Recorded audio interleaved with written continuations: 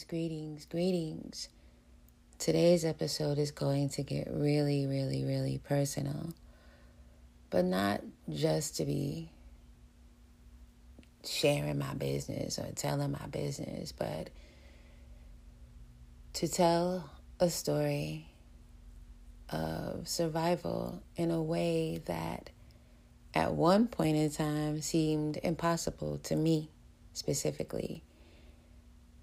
Today's episode is still going to be a read, but it's going to be a read about how lyrics helped me become aware of things that I knew to be true, but they weren't on the surface of my life. The surface of my life was about things that were chaotic and confusing and insignificant and unfulfilling, to say the very least. It was the summer of 1998. My youngest son was in daycare.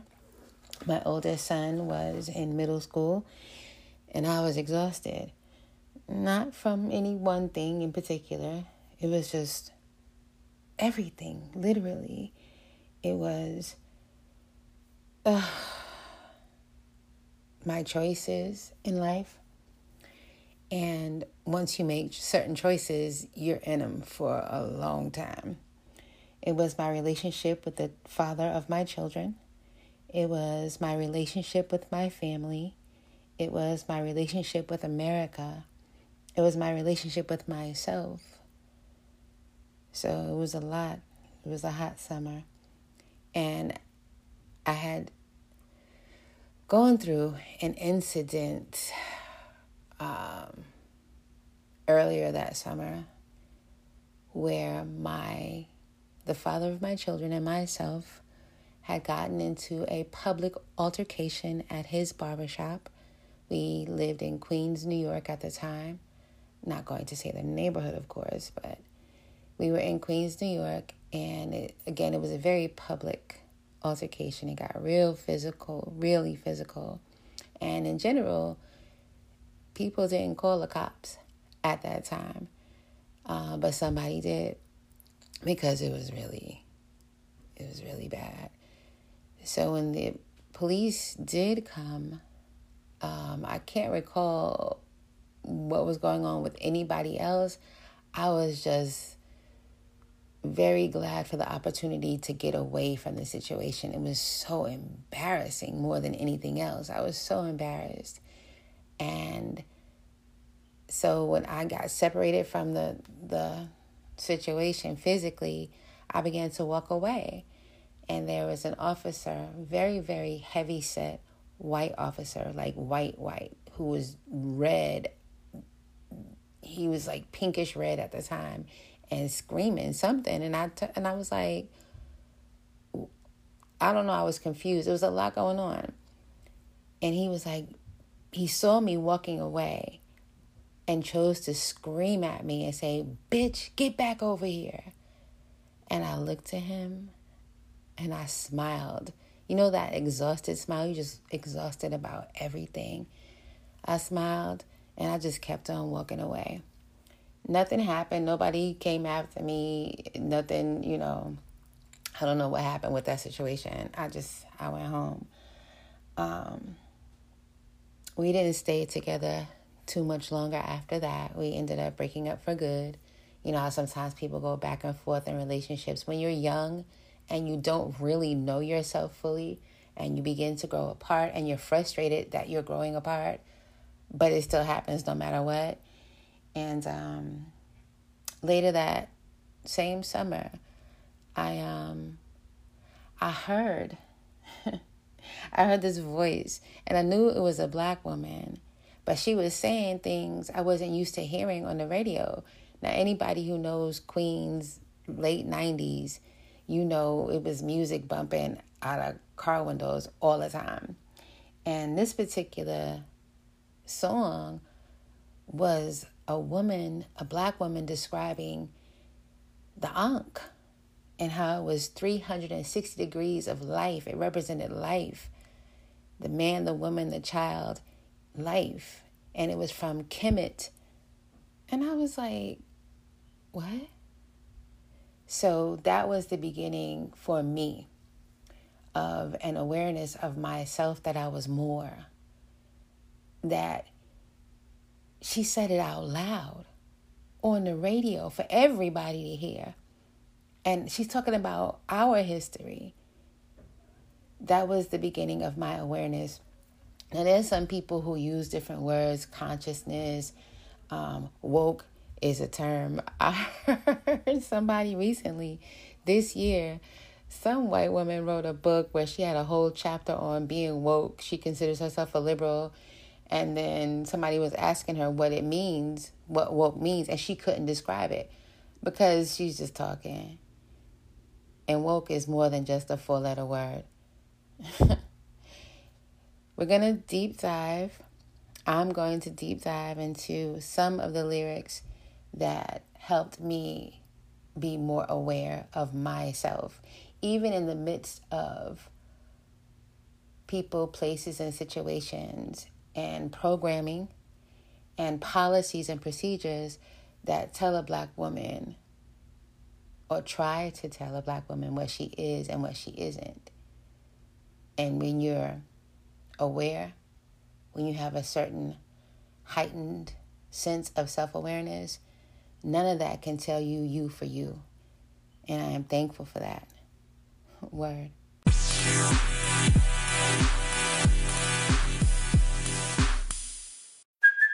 Hey, it's Kaylee Cuoco for Priceline. Ready to go to your happy place for a happy price? Well, why didn't you say so? Just download the Priceline app right now and save up to 60% on hotels. So whether it's Cousin Kevin's Kazoo Concert in Kansas City, go Kevin, or Becky's Bachelorette Bash in Bermuda, you never have to miss a trip ever again. So download the Priceline app today. Your savings are waiting. Go to your happy place for a happy price. Go to your happy price, Priceline.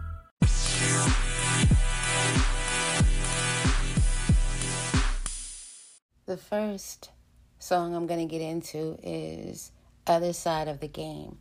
Now, thankfully, I had enough sense not to have children by anyone who was going to definitely go to jail. Other Side of the Game is the first song I'm going to get into, first set of lyrics I'm going to get into. And late 80s throughout the 90s, the game was what the game was. But the father of my two children, he was a barber. He was a very popular barber, very handsome, very stylish, and very talented. He was an artist with those clippers. And those who were involved in the game loved to come to his barbershop and get their hair cut. So we lived that lifestyle of materialism, but I wasn't worried about him going to jail, not for cutting hair. So, that was cool. But it was still that same type of lifestyle, the late nights. He was involved in going to a lot of the parties that were out there. And it's New York City, so all the stars used to come out there, whatever.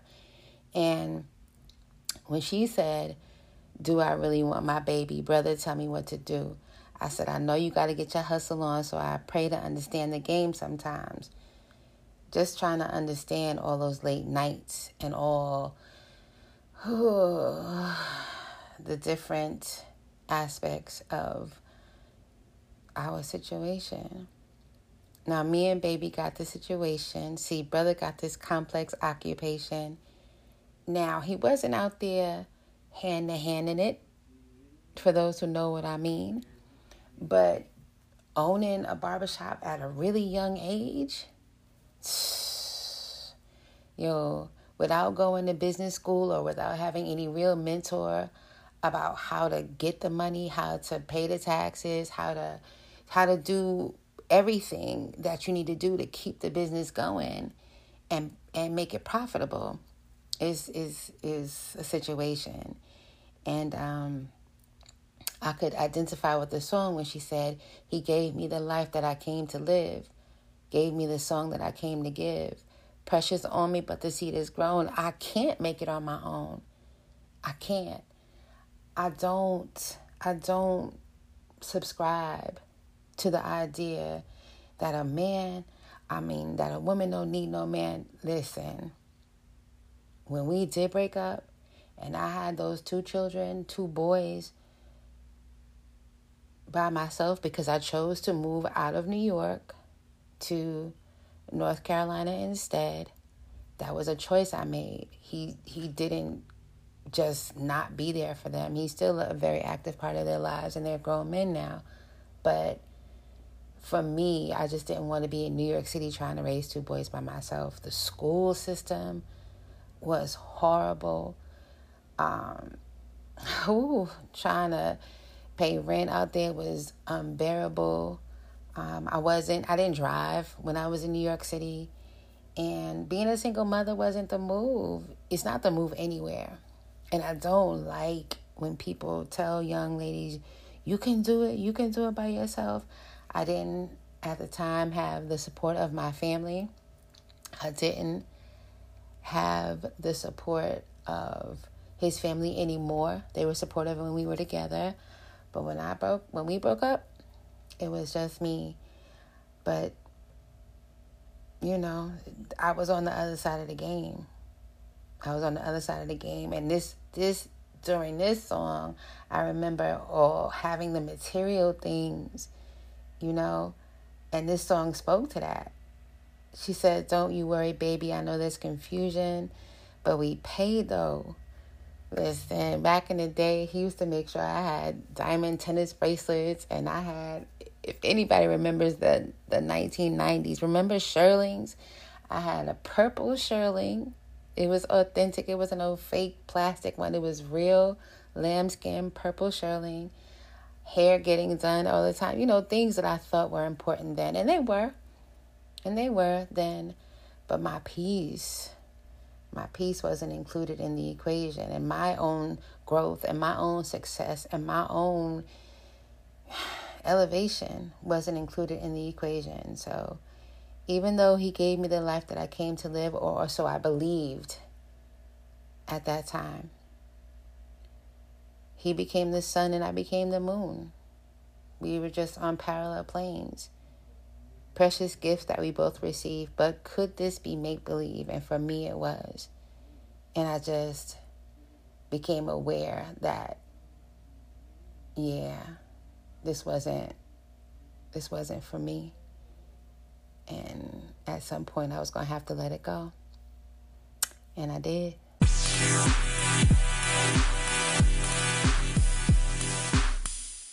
The next track is On and On. And my money's gone. I'm all alone. Too much to see. The world keeps turning. Oh, what a day, what a day, what a day. Peace and blessings manifest with every lesson learned. If your knowledge were your wealth, then it would be well earned. This was a time in my life where I had not earned my degree yet. At the time, I had a few college credits, well, a lot actually, but I didn't finish. I was going to school at the time to earn a bachelor's in psychology, and I had chosen to go to Hunter College because that's where my paternal grandfather had passed away from a heart attack at the age of 42 years old when my father was just 9. And I wanted to go to that school. Something beyond my grandfather's energy drew me to that school. Hunter College just has something for me there. And when I got there, besides trying to earn the degree in psychology, I learned that there was a Black and Puerto Rican Studies department. And that's where I learned about the work of John Henrik Clarke, who established that department, and others like Sheikh Anta Diop and Ivan Van Sertima and Patrice Lumumba and Kwame Nkrumah and Assata Shakur, and the list literally is on and on. And I learned about Kemet. And so it just was amazing to hear her sing I Was Born Underwater with $3 and 6 dimes. Yeah, you might laugh. Why? Because you did not do your math. And the irony of the fact that I didn't finish my degree in psychology because I was not good at math. it wasn't any light reason that I wasn't good at math. Another story, why I was so exhausted at such a young age. I was in my 20s. I was so exhausted, though. When I was in 7th grade, we were bused. My group of intelligent friends and I were bused to a school in Maspeth, New York. I will say that location. And it was supposed to be the quote-unquote better school because it was a white school, right? So I get to the school. Me and my friends go through 6th grade. It's amazing. My friends, we loved to be smart. We loved being, we had a 12th grade reading level since 3rd grade. So that's the group I was rocking with. And by this time, my parents had gotten divorced, but I was still good. I had my circle of friends, And then 7th grade came. Beginning of 7th grade, we were in the gym. Racism is never talked about. Racism, even though we were bused and, all these things happened. Now, this was back in the 70s that this happened to me. But we were bused or whatever. And we went to the school to, I guess, be integrated into the school. There was no integration happening. I was on one side of the gym with my group of friends. There was a group of white girls on the other side of the gym. And the thing that divided us at that particular time was what they call a horse, like the gymnastics horse. So the white girls were talking or whatever, and I heard the N-word. Now, I've never been called a nigga directly as far as not to my face. And she didn't even call me a nigga to my face. But I heard it. So here goes superhero me, right? I questioned her, like, are you talking to us? And then she looked at me very, very confident and not at all afraid of me. So, well, why would she be? I was in her neighborhood, right? She said, yes, I was talking to you. Boy, before I knew it, I reached over that horse. She had long, bone straight black hair. I reached for a handful of it and pulled her over the horse via that bunch of hair. Was I wrong? I was absolutely wrong. Was she wrong? She was wrong too. Not in the same way I was, because I got physical. I was 7th grade. What's that, 12 years old? She was 12 years old. I remember being pulled into Mr. Gross's office and told, of course I was berated or whatever. And I tried to tell them why I did it. Nobody cared. She was never addressed. She was the victim, and she went back to class. I was not expelled. Nope, I wasn't expelled. I was suspended from school for 3 or 4 days. I can't remember now. And when I returned to school, I had left school in the top class. I was in 7-1. When I came back to school, not only was I not in 7-1, I wasn't even in 7th grade anymore. I was demoted to 6th grade. And I spent the rest of what should have been my 7th grade year in 6th grade. Now, I had already aced 6th grade. I never had a fight before in school, before that or even after that. Never. I wasn't a fight. I didn't have to. That wasn't my life.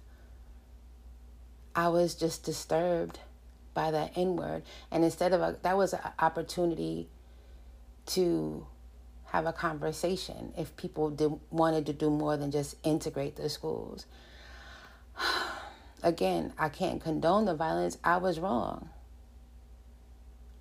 Never had to talk about race before that. Never had to talk about race after that. Whether it was my family, whether it was school, TV shows would talk about it or whatever, but not on a personal level. So, yeah, I got demoted, and then I never went to 7th grade.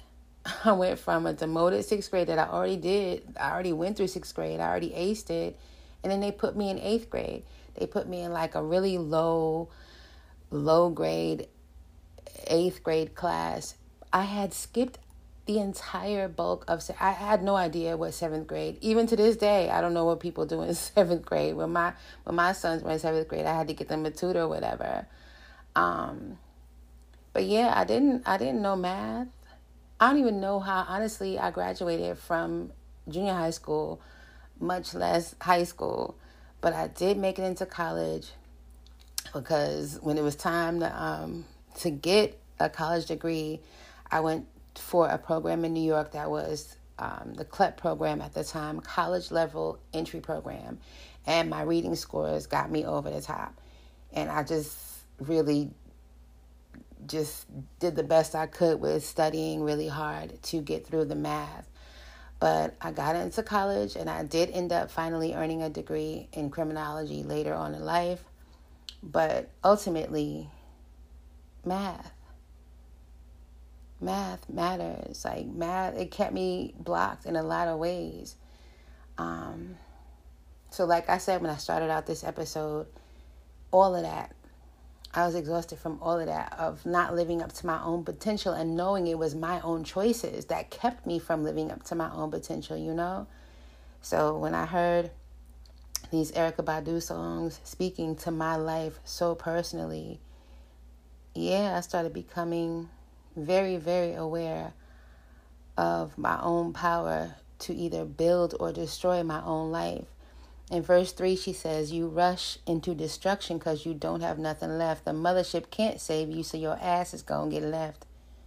And at the time, I felt very, very, very left behind, alone, so many things. But on and on, right?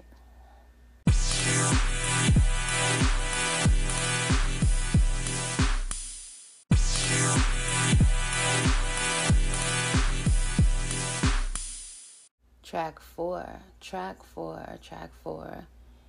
This is where the turning started for me.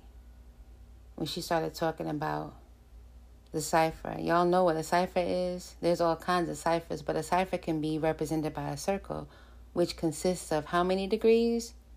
360 degrees. And my cipher keeps moving like a rolling stone. My cipher represents myself or the atoms in my body, and the rolling stone represents the earth.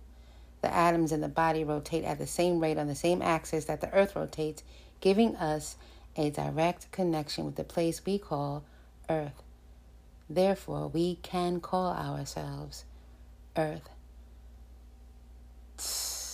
To hear that on the radio,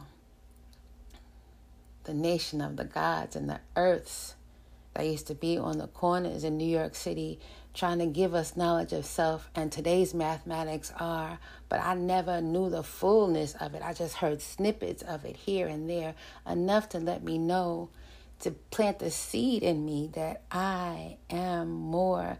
I am more than all of the circumstances and the situations and the relationships that didn't work, and the troubles and the problems and the definitions of me outside of myself.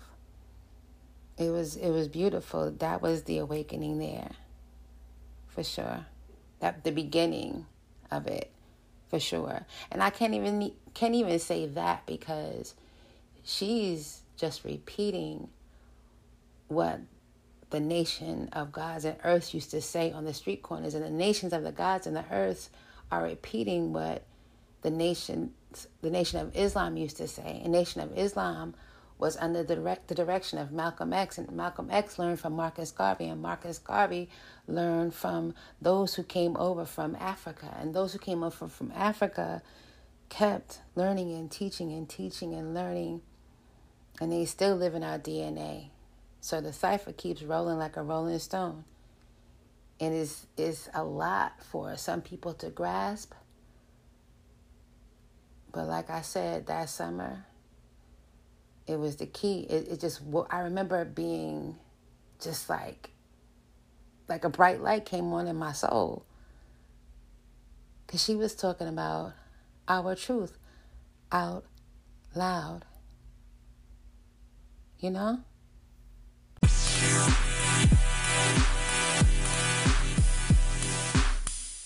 Track 6, Yayo. Now in this year of 2023, I understand Yayo is speaking to the energy of our ancestors and calling on the ancestors and asking for the help. But then I didn't know any of the practice of tapping into and acknowledging and honoring the ancestors. I just knew that sometimes I get so lonely. I feel all by myself up here. That's when I take a minute to reevaluate things, all of the things I think are special. Like when you wake up in the morning and you see the morning sun and you need to know the world is on your side. Who do you run to? Who can you turn to? Then the evening comes to greet you. You need someone to hold you close and you feel a need to rest your aching mind. Who can you turn to? Who can you run to? Well, see, the sun's in the east and the moon reflects like the knowledge and wisdom I manifest. Oh, gosh. So now that I have learned to call on my ancestor, that song really means much, much, much more to me than it did. I can't say more. I'm just more aware. But she was the first person that I ever heard sing about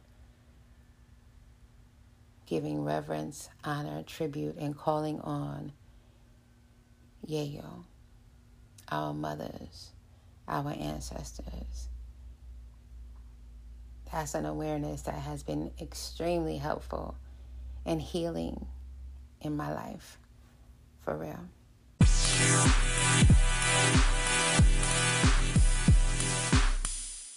Track 9, certainly the live version only. Oh my goodness, when she spoke to how they came over to Africa to come get us and then rearranged us and still do.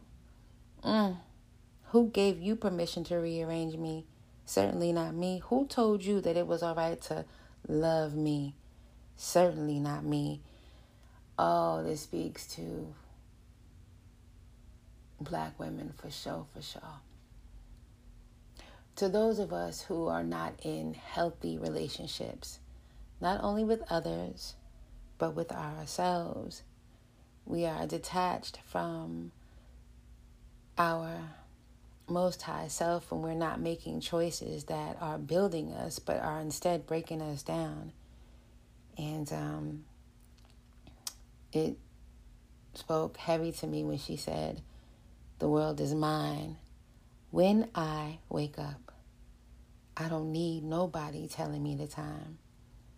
The world is mine. When I wake up, I don't need nobody rolling over looking after me. No." Yeah. I woke up then. So, woke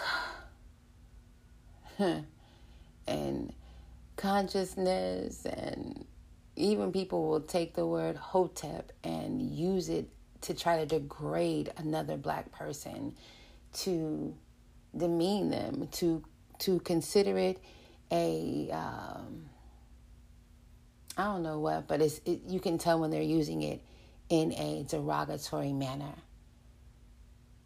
And I don't need anybody's permission. I don't need anybody looking over me to tell me the time. The same way you don't need me to tell you about John Henrik Clarke and Sheikh Anta Diop and Ivan Van Sertima and Kemet and the meaning of the Ankh and the nations of the gods and earths and Malcolm X and anybody else. I don't need anybody to tell me that they're not valid, because I know what's true for me. I know what speaks up out of me, out of my DNA and out of my ancestors and out of my lineage and out of my heritage. And so I celebrate that with joy. I celebrate being awake to my greater and greatness that lives in those that came before me, that lives in me today and that lives in those who are coming after me. And I celebrate it. Word.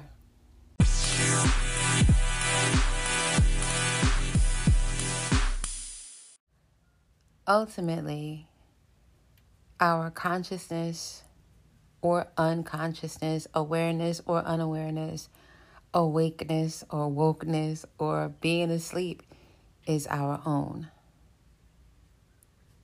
Our process. Everyone's journey is different. So it's not up to me to tell you, read this, do that, go here, go there. It's up to me to live my life as an example for anybody who's interested, to protect my life for anybody who's interested in trying to drain my life from me. And to live my life to the fullest. And at a certain point in my life, when I wasn't aware of myself as I am now, I wasn't living my life to my fullest. And that was a dishonor to the ancestors who went through and survived a lot just for me to even exist in this time.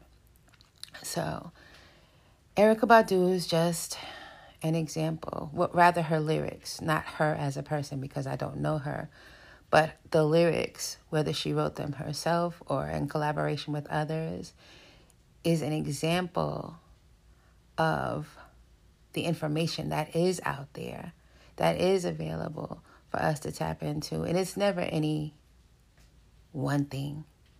Never. It's not. It's a culmination of so many things. That's what makes the journey interesting. Erykah Badu is definitely an artist. Not everything she's done after that even interested me, but it was that particular live album that just was one of my waking moments, I like to say. Yeah. What was yours? I would love to get feedback about what was your most memorable awakening moment to the greatness that lives inside of you, connected to your specific culture and heritage. Let me know. 1.